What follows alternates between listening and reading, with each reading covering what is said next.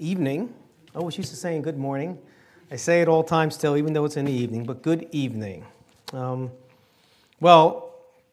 picked that last song because of my title today. And the title is going to be Heavenly Reminders from a Good and Gracious King.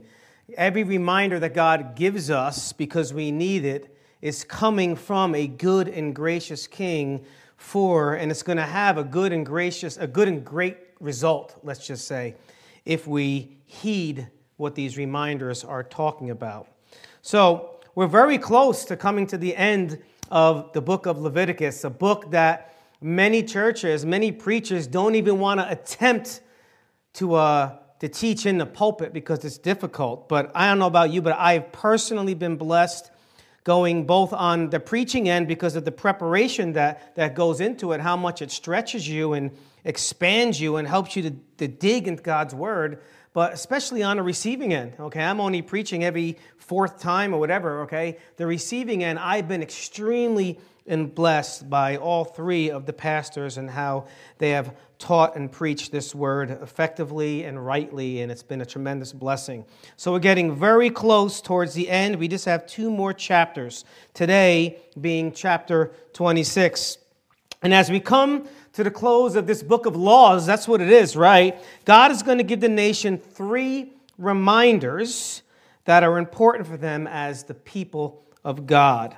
Reminders are always important, especially when we are by nature thick-headed and stubborn and have a natural bend towards forgetfulness and sinfulness. We see it week after week after week, especially in this book, that God's Word is extremely repetitive, right? For a good reason, because of who we are, right?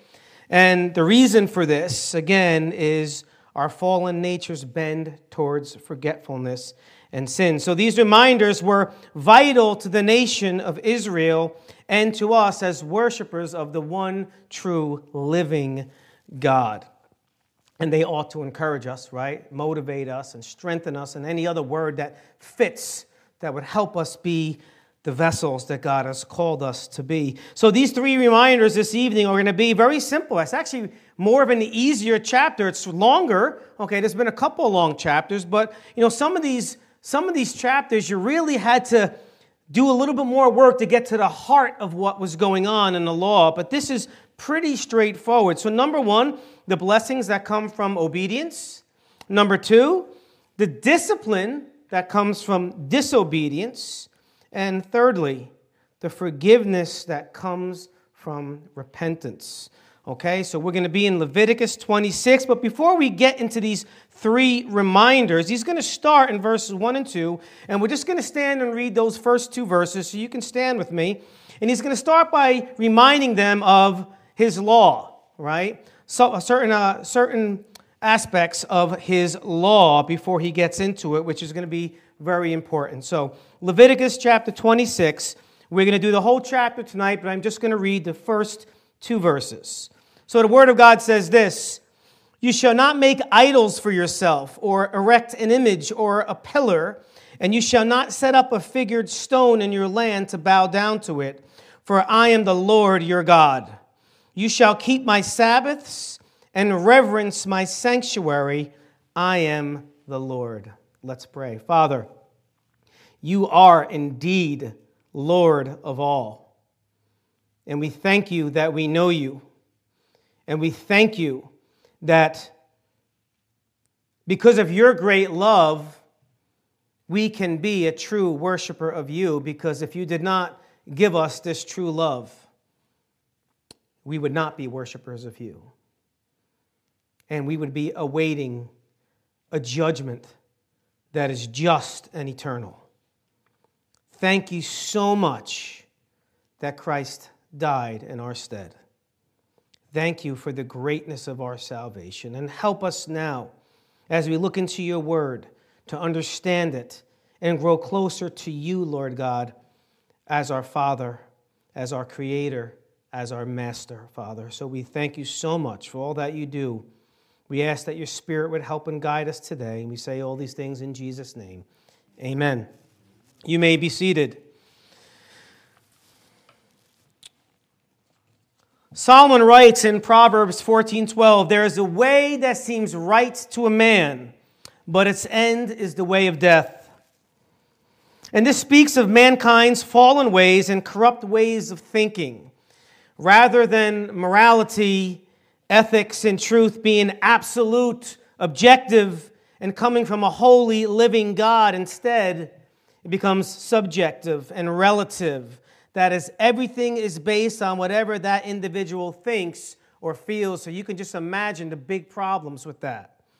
One writer says the following: moral relativism asserts that morality is not based on any absolute standard.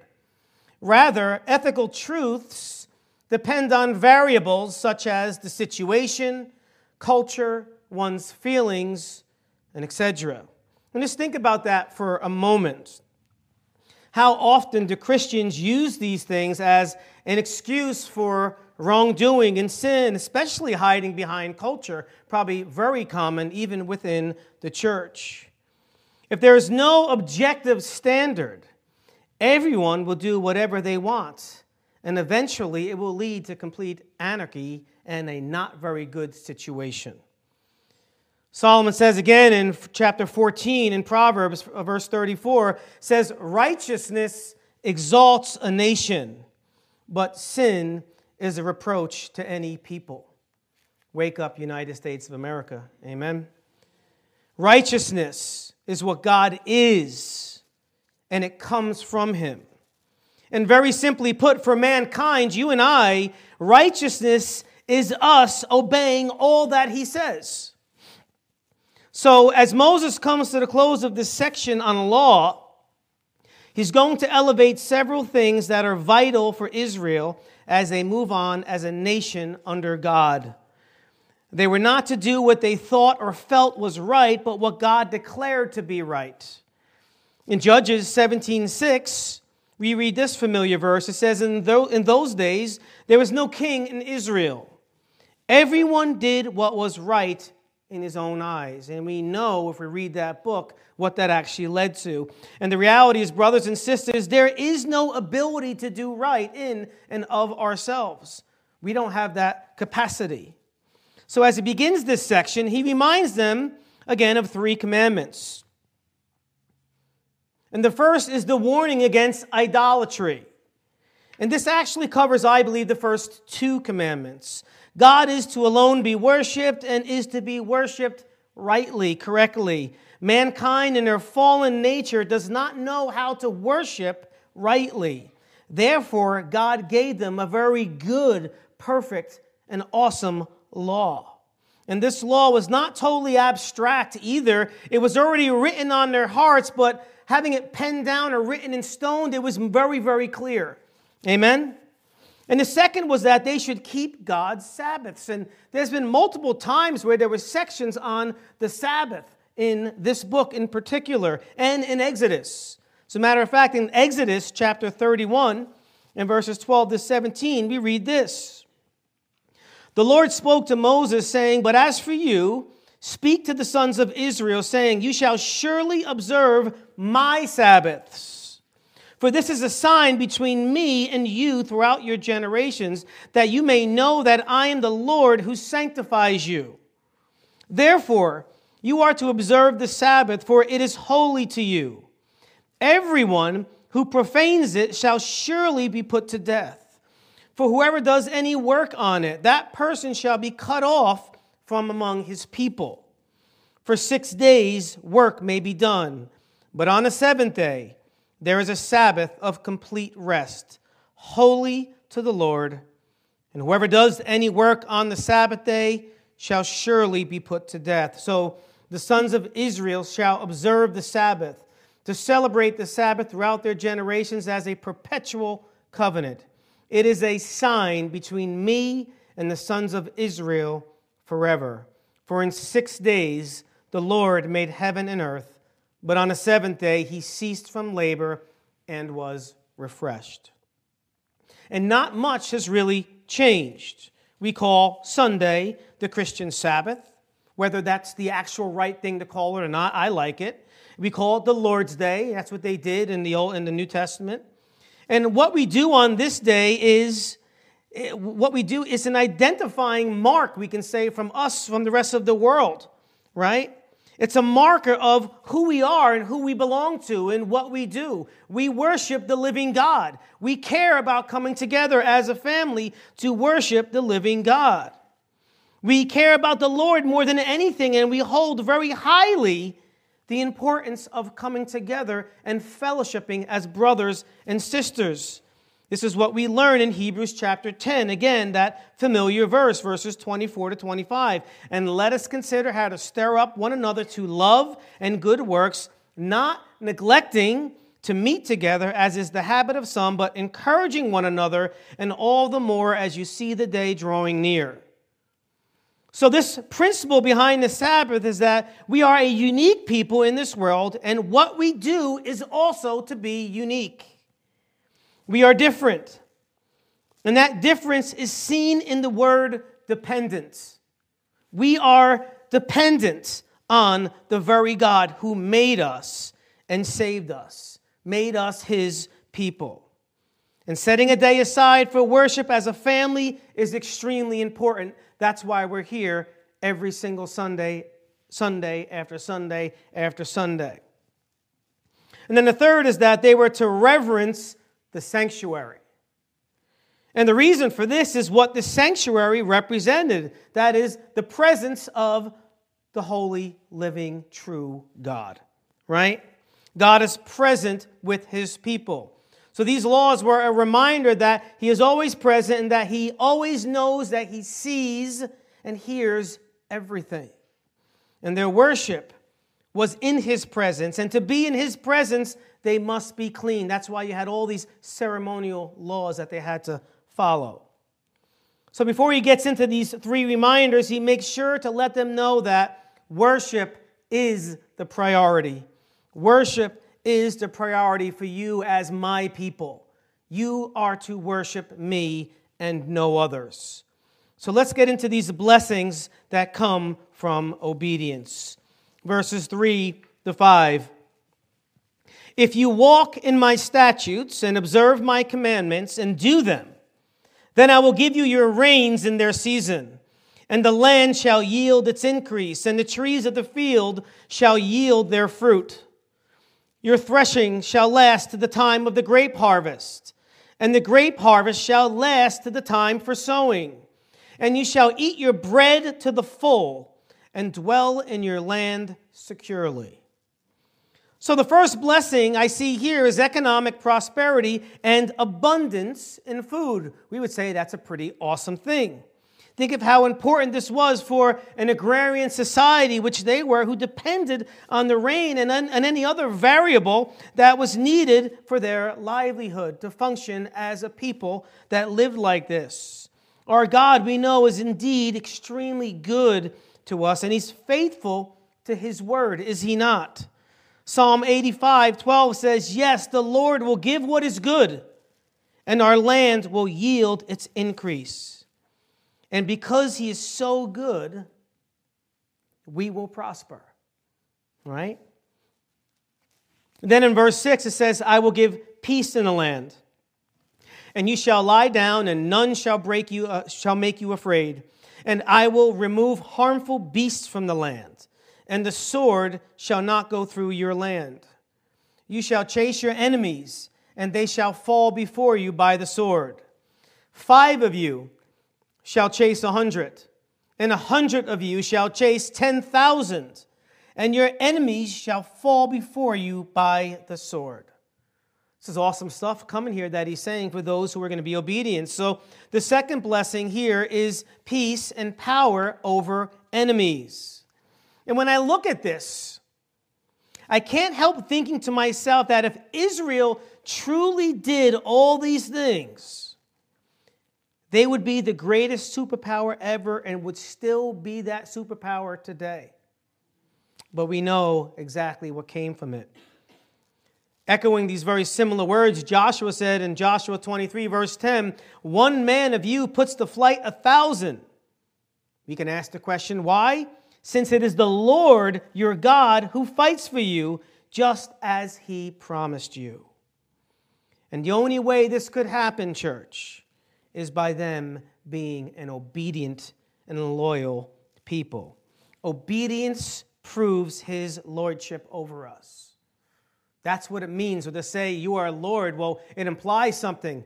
I should prove that he is Lord. He is Lord no matter what, right? But our actions prove that he is truly Lord. Verse 9 says, I will turn to you and make you fruitful and multiply you and will confirm my covenant with you. You shall eat old store long kept, and you shall clear out the old to make way for the new. So here the third blessing is familial and national prosperity. You know, I think of this, great nations are built by great families. Obedience first starts in the home.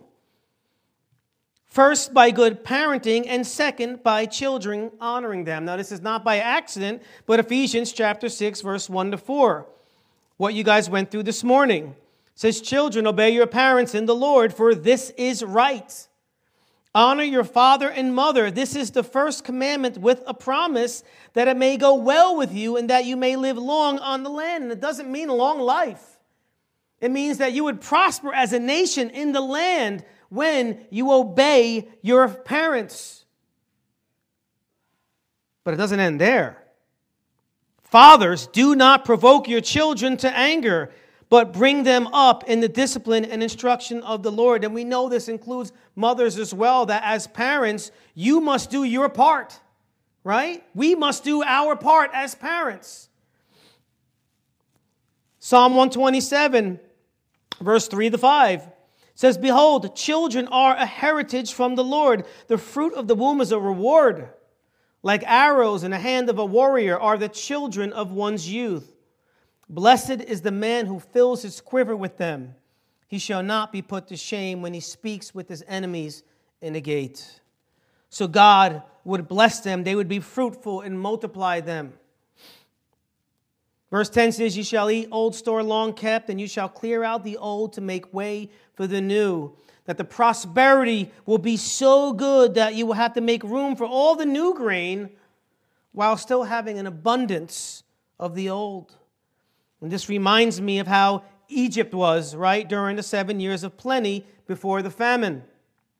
Think of what a blessing Egypt was, that wicked nation, because God placed Joseph there to the whole entire world, and especially to God's people as they were beginning a very small family that would become a great nation. Verse 11 says, I will make my dwelling among you, and my soul shall not abhor you. I will walk among you and will be your God, and you shall be my people. I am the Lord your God, who brought you out of the land of Egypt, that you should not be their slaves. And I have broken the bars of your yoke and made you walk erect. So the fourth blessing I see here is God's forever presence. So if they do as a nation, God will do as a faithful covenant God, which he is. And what God is doing is reminding them that they are to be different again from the rest of the people, just like us, the church. And because he is present with them and within their midst, they must be separate from the rest of the world. You probably know where I'm going, 2 Corinthians chapter 6, verse 14. He says to the church, do not be unequally yoked with unbelievers, for what partnership has righteousness with lawlessness? Or what fellowship has light with darkness? What accord has Christ with Belial? Or what portion does a believer share with an unbeliever? What agreement has the temple of God with idols? For we are the temple of the living God. As God said, I will make my dwelling among them and walk among them, and I will be their God, and they shall be my people. Therefore, go out from their midst and be separate from them, says the Lord, and touch no unclean thing. Then I will welcome you, and I will be a father to you, and you shall be sons and daughters to me, says the Lord God Almighty. This is not saying that we should have no dealings with unbelievers, for how will they ever hear about the gospel and see it lived out by us? But it is saying that the emphasis of our time ought to be together to promote holiness with each other. So this is so important. Next reminder is number 2, the punishment that comes from disobedience. And this section is a lot longer. Recall that you can get into the negative section. But we ought to look at this in the positive way. 4 times in this section, we see the word sevenfold. And sevenfold, I believe, in this context implies perfect or complete. In other words, in this context, again, perfect discipline, as we will see. Let's look at verse 14.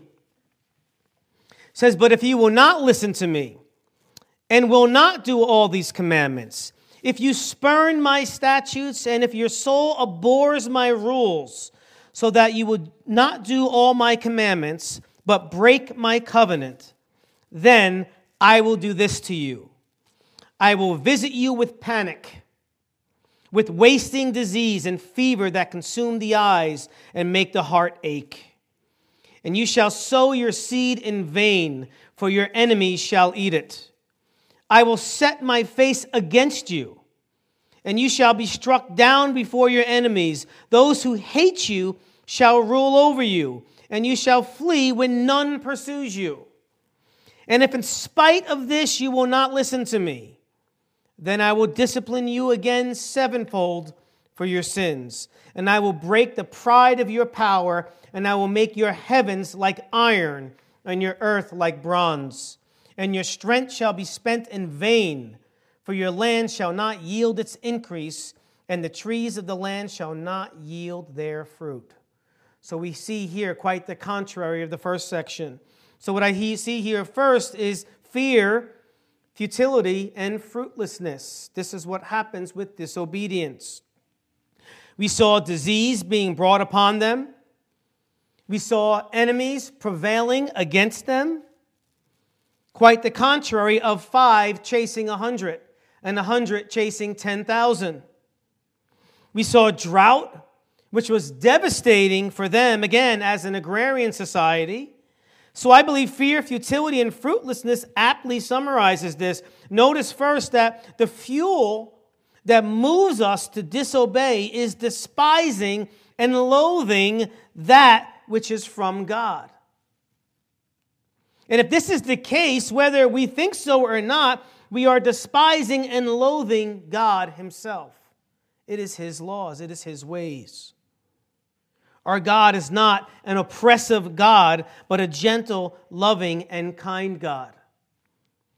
1 John 5, verse 3 says, "For this is the love of God, that we keep his commandments, and his commandments are not" what? Burdensome. And I can't stress enough how important this is for us to believe as the church. The exercise of God's commandments only brings goodness to everyone. A society that upholds God's law is the opposite of an oppressive society. It is a society that flourishes and has peace. And this is what ought to characterize the church. Church should be a wonderful place to be because the people here uphold God's good and perfect law, and the love of God is expressed by how the people interact with each other. And that's what I love about Bible Baptist Church. I am very biased towards Bible Baptist. I never want to leave it. I love this church because I believe the people express God's wonderful law. Not that we're perfect, because we're not, but I believe we strive to honor him. Then in verse 21, "Then if you walk contrary to me and will not listen to me, I will continue striking you sevenfold for your sins. And I will let loose the wild beasts against you, which shall bereave you of your children and destroy your livestock and make you few in number, so that your roads shall be deserted." So the next thing I say, and a lot of these things, these words are right in the text, destruction and desertion. Again, this would affect them economically as they lived off the land. And this section shows this destruction and desertion through dangerous wild beasts. And that's not symbolic language. He's talking about that literally. In Numbers chapter 21, again, right after God provided for them at Hormah, what did they do as they always did? They complained against the very God who provides. And in Numbers 21:6, the Lord sent fiery serpents among the people, and they bit the people so that many people of Israel died. Again, you move further into Scripture, we start getting to the kings of Israel. When Israel was taken over by the Assyrians because of their disobedience, they should have responded in the fear of the Lord, but instead they responded quite the contrary. And in the 2 Kings chapter 17, verse 25, we read this: At the beginning of their living there, they did not fear the Lord. Therefore, the Lord sent lions among them, which killed some of them. Again, God said it, and He did it. He is true always to His word. Part of walking in obedience to God is training up children, and children showing respect for authority, especially one like a prophet who was the mouthpiece for God. We know that when Elijah, the prophet, was taken up, that Elisha took his place, and Elisha had a head like some of the men here, not too much hair up top, right? And this next example shows us the severe penalty for disrespecting God's prophet. In 2 Kings chapter 2, verse 23 to 24, we read this: Then he went up from there, he, meaning Elisha, and he went up from there to Bethel. And as he was going up by the way, young lads came out from the city and mocked him and said to him, "Go up, you bald head, go up, you bald head." In other words, be like your mentor Elijah and be gone from us, you stupid and annoying old man. And when he looked behind him and saw them, he cursed them in the name of the Lord. And then 2 female bears came out of the woods and tore up 42 lads of their number. To disrespect God's prophet is to disrespect God. Amen? Jesus wept because of this in Matthew 23, verse 37 and 38. He says, "Jerusalem, Jerusalem, who kills the prophets and stones those who are sent to her." Sent to her by who? The very God who loves them. He says, "How often I wanted to gather your children together, the way a hen gathers her chicks under her wings, and you were unwilling. Behold, your house is being left to you desolate." So disobedience leads to destruction and desertion. Verse 23, "And if by this discipline you are not turned to me, but walk contrary to me, then I will also walk contrary to you. And I myself will strike you sevenfold for your sins. And I will bring a sword upon you that shall execute vengeance for the covenant. And if you gather within your cities, I will send pestilence among you, and you shall be delivered into the hand of the enemy. When I break your supply of bread, 10 women shall bake your bread in a single oven, and shall dole out your bread again by weight, and you shall eat and not be satisfied." So the next thing here with disobedience I see is strife and scarcity. Rather than the sword being removed, like mentioned in verse 6, the sword is now put in place. And rather than abundance and fertility in the land, there is lack and famine, leading to rationing. We saw a glimpse of this, but in a different context in the book of Haggai. Remember, they were sent back to the land by God's amazing grace. And because of a little opposition, or even a lot of opposition, doesn't make a difference whether you want to think it's a little or a lot, They stopped obeying. And the prophet called them to consider their ways. And he says this in chapter 1 of Haggai, verse 6. You have sown much and harvested little. You eat, but you never have enough. You drink, but you never have your fill. You clothe yourselves, but no one is warm. And he who earns wages does so to put them into a bag with holes. Thus says the Lord of hosts, consider your ways. Go up to the hills and bring wood and build a house that I may take pleasure in it and that I may be glorified, says the Lord. You looked for much, and behold, it came to little. And when you brought it home, I blew it away. Why, declares the Lord of hosts? Because of my house that lies in ruins, while each of you busies himself with his own house. Therefore the heavens above you have withheld the dew, and the earth has withheld its produce. And I have called for a drought on the land and the hills and on the grain and new wine, the oil, and on what the ground brings forth, on man and beast and on all their labors. Again, God said it, and he does it. He is always true to his word. We continue on in verse 27.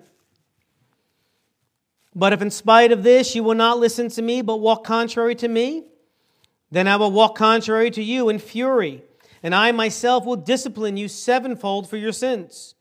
You shall eat the flesh of your sons, and you shall eat the flesh of your daughters. No, that's not symbolic, that's literal. And I will destroy your high places and cut down your incense altars and cast your dead bodies upon the dead bodies of your idols. And my soul will abhor you. And I will lay your cities waste, and I will make your sanctuaries desolate. And I will not smell your pleasing aromas. And I myself will devastate the land, so that your enemies who settle in it shall be appalled at it. And I will scatter you among the nations, and I will unsheathe the sword after you, and your land shall be a desolation, and your cities shall be a waste. Then the land shall enjoy its Sabbaths as long as it lies desolate, while you are in your enemy's land. Then the land shall rest and enjoy its Sabbaths. As long as it lies desolate, it shall have rest, the rest that it did not have on your Sabbaths when you were dwelling in it. And as for those of you who are left, I will send faintness into their hearts in the lands of their enemies. The sound of a driven leaf shall put them to flight. And they shall flee as one flees from the sword, and they shall fall when none pursues. They shall stumble over one another, as if to escape a sword, though none pursues. And you shall have no power to stand before your enemies. And you shall perish among the nations, and the land of your enemies shall eat you up. And those of you who are left shall rot away in your enemies' lands because of their iniquity, and also because of the iniquities of their fathers. They shall rot away like them. So the next here, that's a very long section, but I see depravity, devastation, and deportation. I can't think of anything much lower than cannibalism. This happened several times in Israel's wicked history. The weeping prophet Jeremiah says, the hands of compassionate women in Lamentations 4:10, the hands of compassionate women have boiled their own children. They became their food during the destruction of the daughter of my people.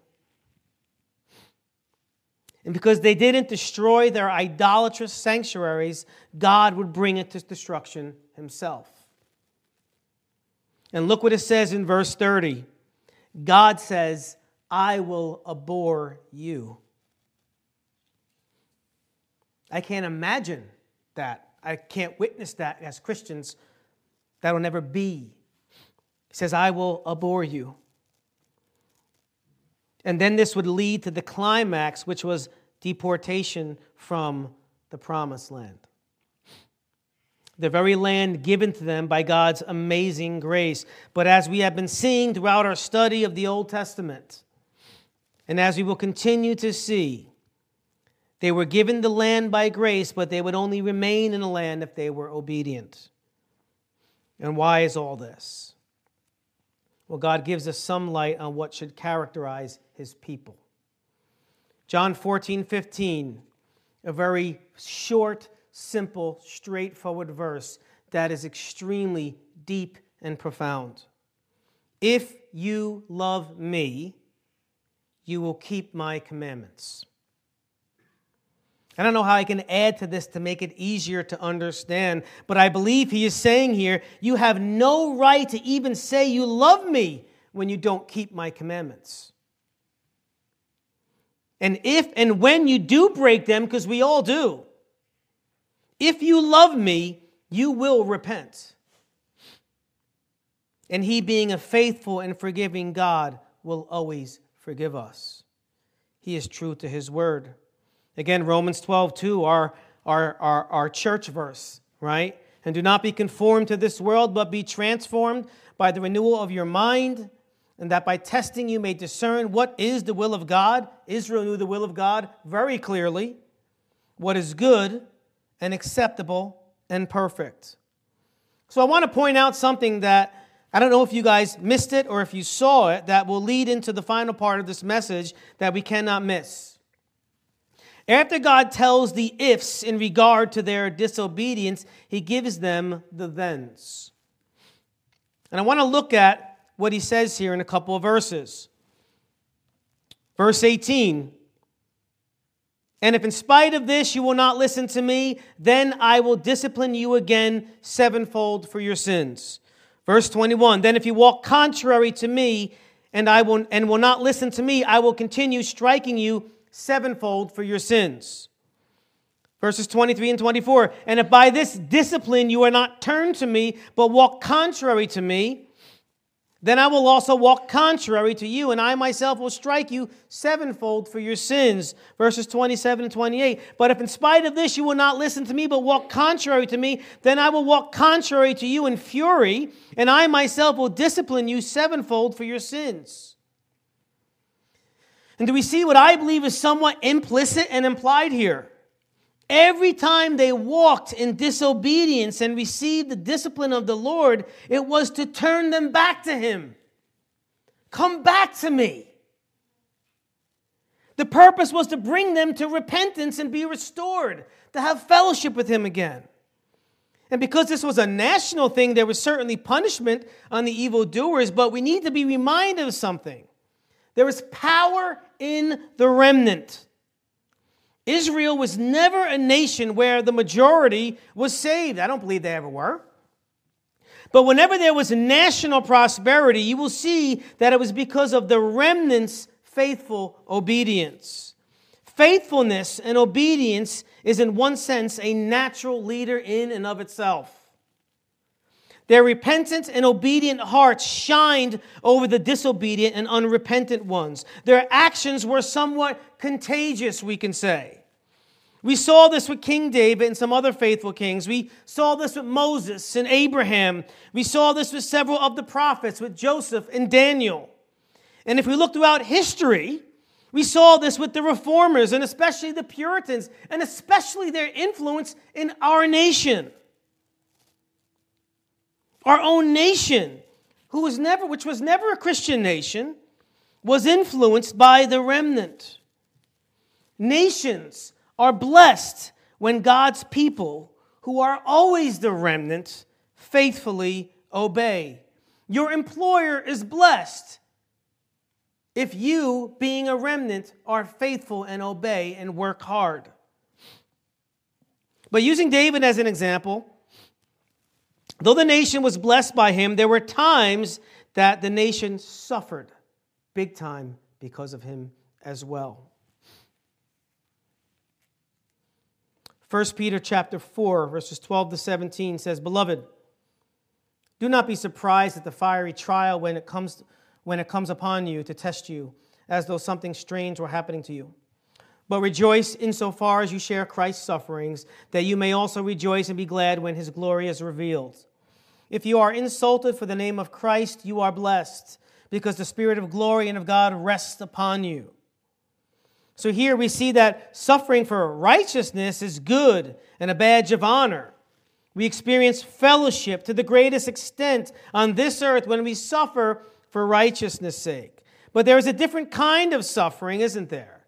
There's a suffering because of our foolishness that David at times also brought on a nation. And God's people, though cleansed eternally for their sin, can suffer in this way, and it has consequences. Verse 15 of 1 Peter 4, but let none of you suffer as a murderer or a thief or as an evildoer or as a meddler. Yet if anyone suffers as a Christian, let him not be ashamed, but let him glorify God in that name. For it is time for judgment to begin at the household of God. And if it begins with us, what will be the outcome for those who do not obey God, who do not obey the gospel of God? And what I believe Peter is saying here is that judgment for sin has happened already for the believer eternally, but judgment for sin still happens temporarily while on earth. And this is in the form of discipline. And it's always for correction. And this judgment starts with us first. God's people who know better, who bear His name, will not get away with unrighteous living. There will be consequences, like David had consequences. And just like the consequences that are severe for those who do not believe, eternal, the same seriousness should be taken by God's people to obey and live righteously in this world, because we represent Him and are His ambassadors here on earth. But God's people alone experience something that is beyond amazing. And that is the forgiveness that comes from repentance. Let's look at verse 40.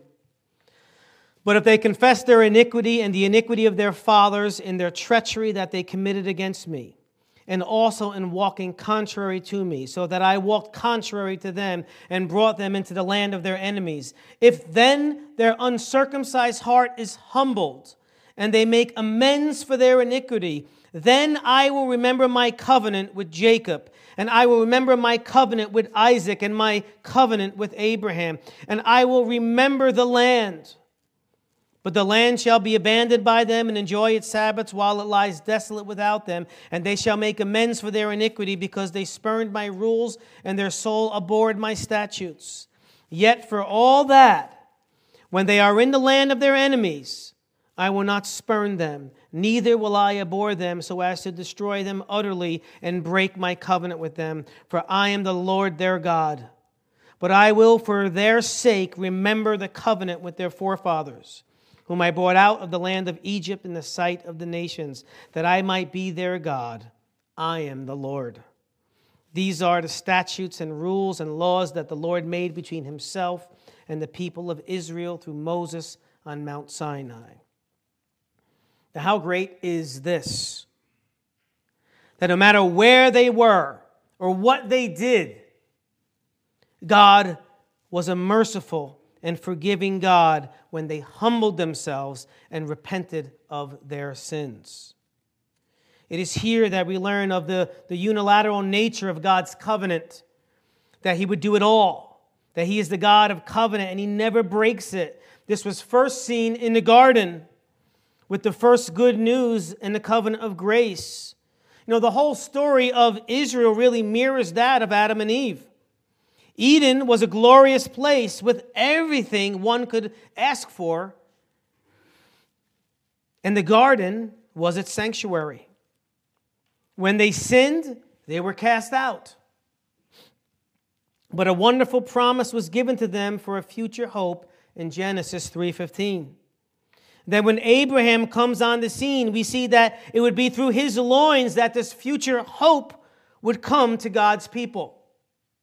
We know that this would come through a physical nation, a nation that God would bless greater than any other physical nation. Romans 9, verse 4, concerning the Israelites says, they are Israelites, and to them belong the adoption, the glory, the covenants, the giving of the law, the worship, and the promises. To them belong the patriarchs, and from their race, according to the flesh, is the Christ, who is God over all, blessed forever. Amen.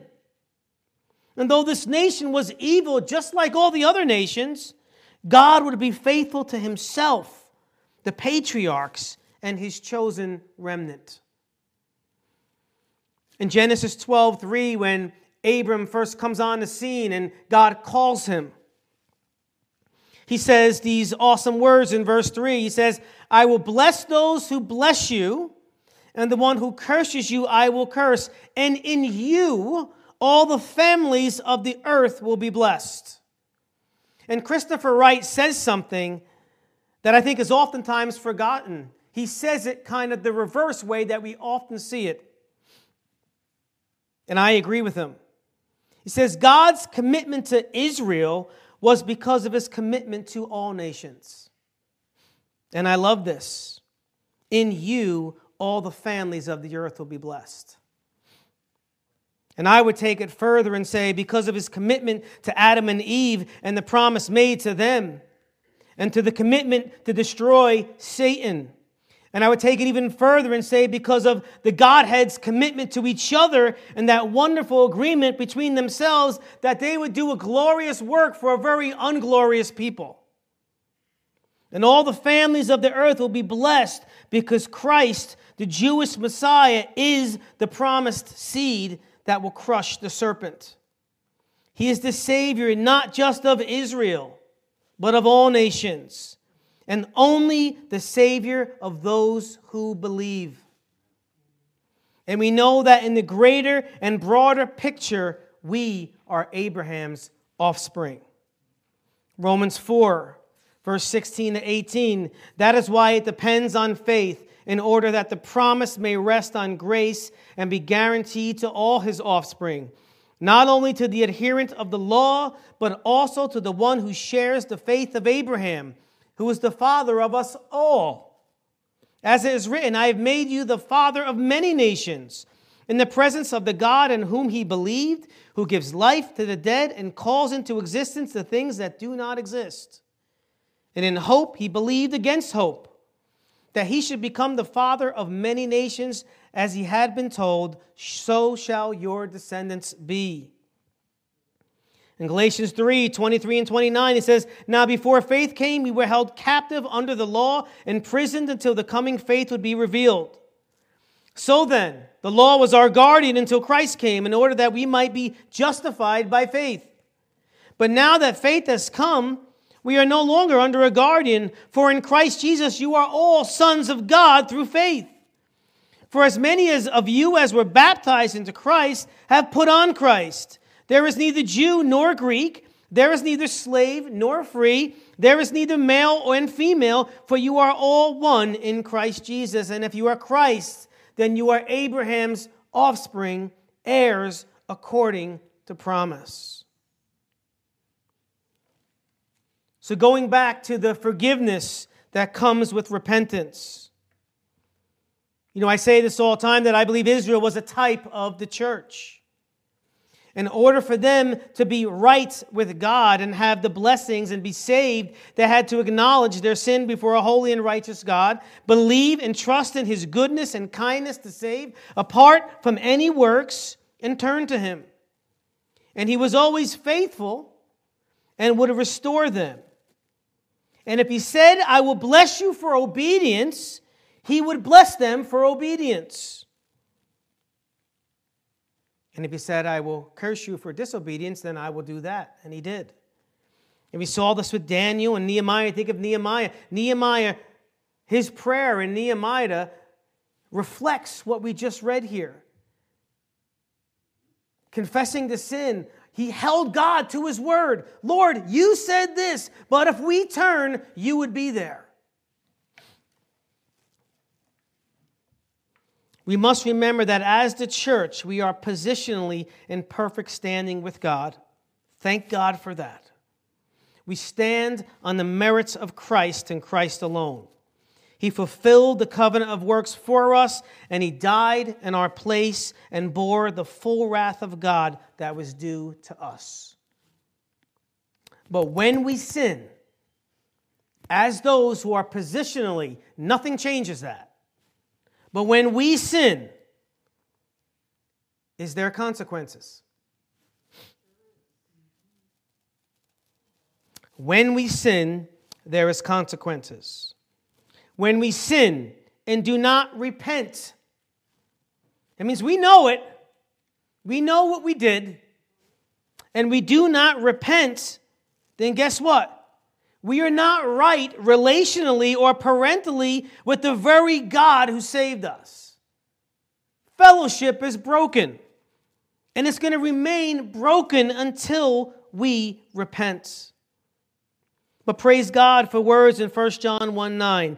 If we confess our sins, He is faithful and just to forgive us our sins and to cleanse us from all unrighteousness.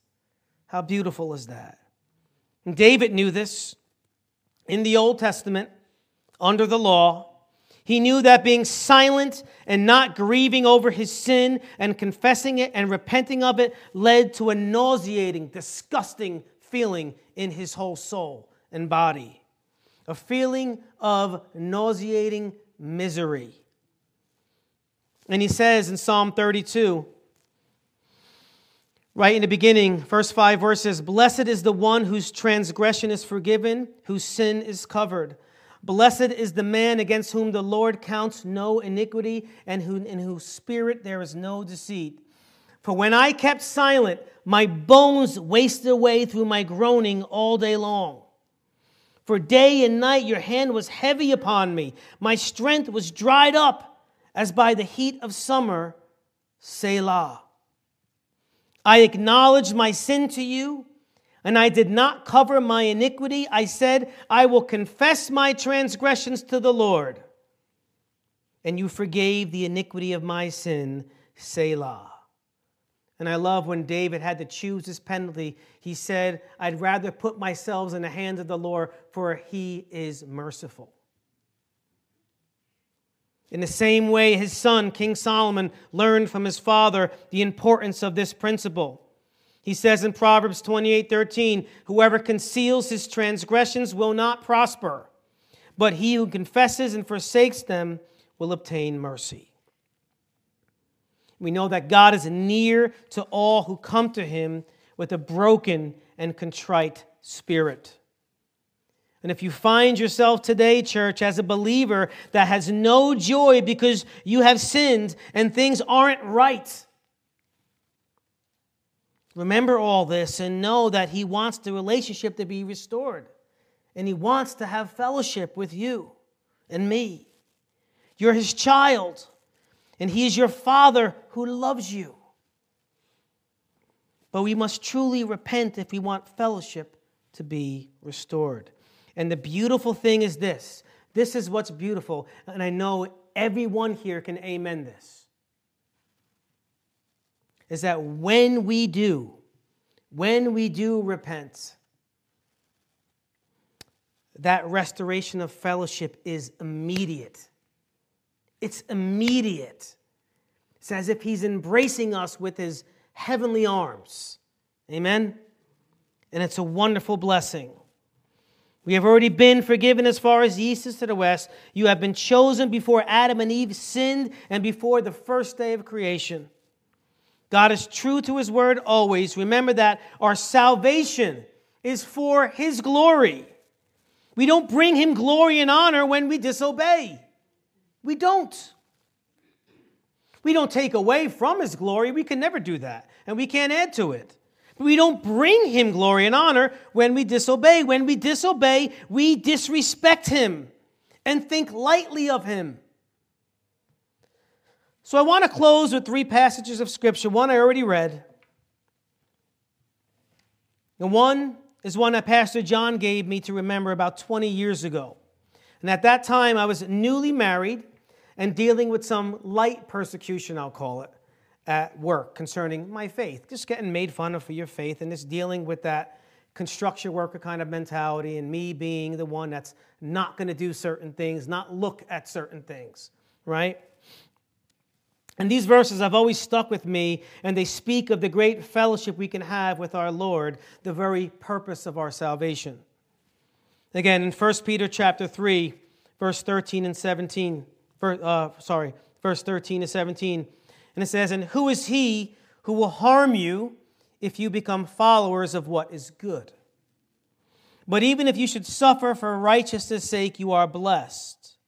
And do not be afraid of their threats, nor be troubled, But sanctify the Lord God in your hearts, and always be ready to give a defense to everyone who asks you a reason for the hope that is in you, but a certain way, right?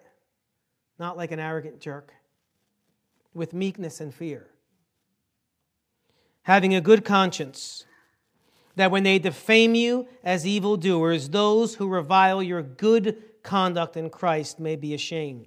For it is better, if it is the will of God, to suffer for doing good than for doing evil.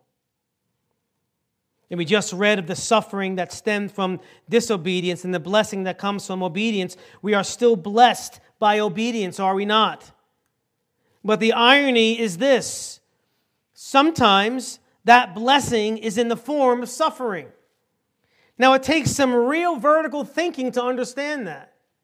But sometimes it comes in the form of suffering.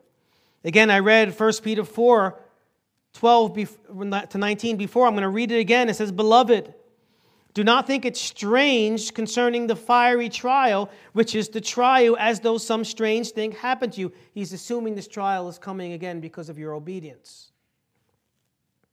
"But rejoice to the extent that you partake in Christ's sufferings, that when His glory is revealed, you may also be glad with exceeding joy.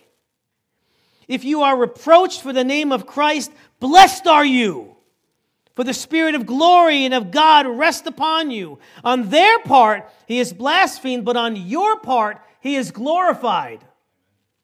But let none of you suffer as a murderer, a thief, an evildoer, or as a busybody in other people's matters. Yet if anyone suffers as a Christian, let him not be ashamed, but let him glorify God in this matter. For the time has come for judgment to begin in the house of God. And if it begins with us first, what will be the end of those who do not obey the gospel of God? Now, if the righteous one is scarcely saved, where will the ungodly and the sinner appear? Therefore, let those who suffer according to the will of God commit their souls to Him in doing good, as to a faithful Creator. And God's goodness and faithfulness must be the fuel that motivates us to continue to obey even when we suffer. Paul reminds us in the epistle to the Philippians that he counted all his credentials, everything that he had, all the good things that he had that made him really a high person. He counted them all as nothing, as loss for the sake of Christ. And all this with a goal in mind. He says this in chapter 3, verses 10 to 11, "That I may know Him and the power of His resurrection, and may share His sufferings, becoming like Him in His death, that by any means possible I may attain the resurrection from the dead." So, church, will we choose to have the same attitude as Paul? Can we take from what we learned in Leviticus and be motivated as the church who has been redeemed by the precious blood of the Lamb, who has done nothing to have right standing before God? Can we learn from what we learned in Leviticus and be motivated to obey Him? Will we choose to do the same with this great gift of salvation that He has freely given to you and I as the church? Think about those words, and I trust that God will do whatever He has to do in each and every one of you. Let's pray. Father, I thank You for doing what You need to do in me. I thank You for continuing to do what You need to do in me, because I am extremely needy. I thank You for Your grace and mercy, for Your forgiveness that is beyond amazing. I thank You for the very Spirit of God, the helper that You promised, that is in us, to live this Christian life, which would be impossible apart from you. And Father, again, I pray that you would save those who are lost, that they would enjoy the same wonderful blessing that we enjoy as your people. And help us, I pray, Lord, as we go about our week. If you grant us tomorrow, help us, Lord God, to be the best version of ourselves for your glory. Help us to grow more close to you tomorrow and have a better day tomorrow, if you grant it to us, than we had today. And I thank you and praise you in Jesus' name. Amen.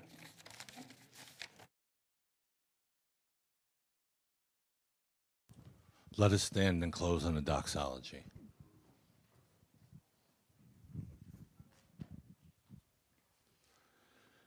Praise God, from whom all blessings flow.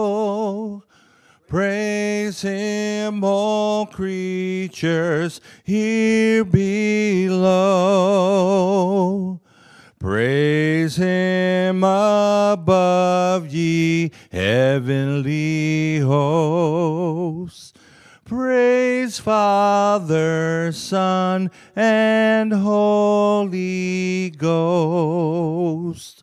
Amen. Amen.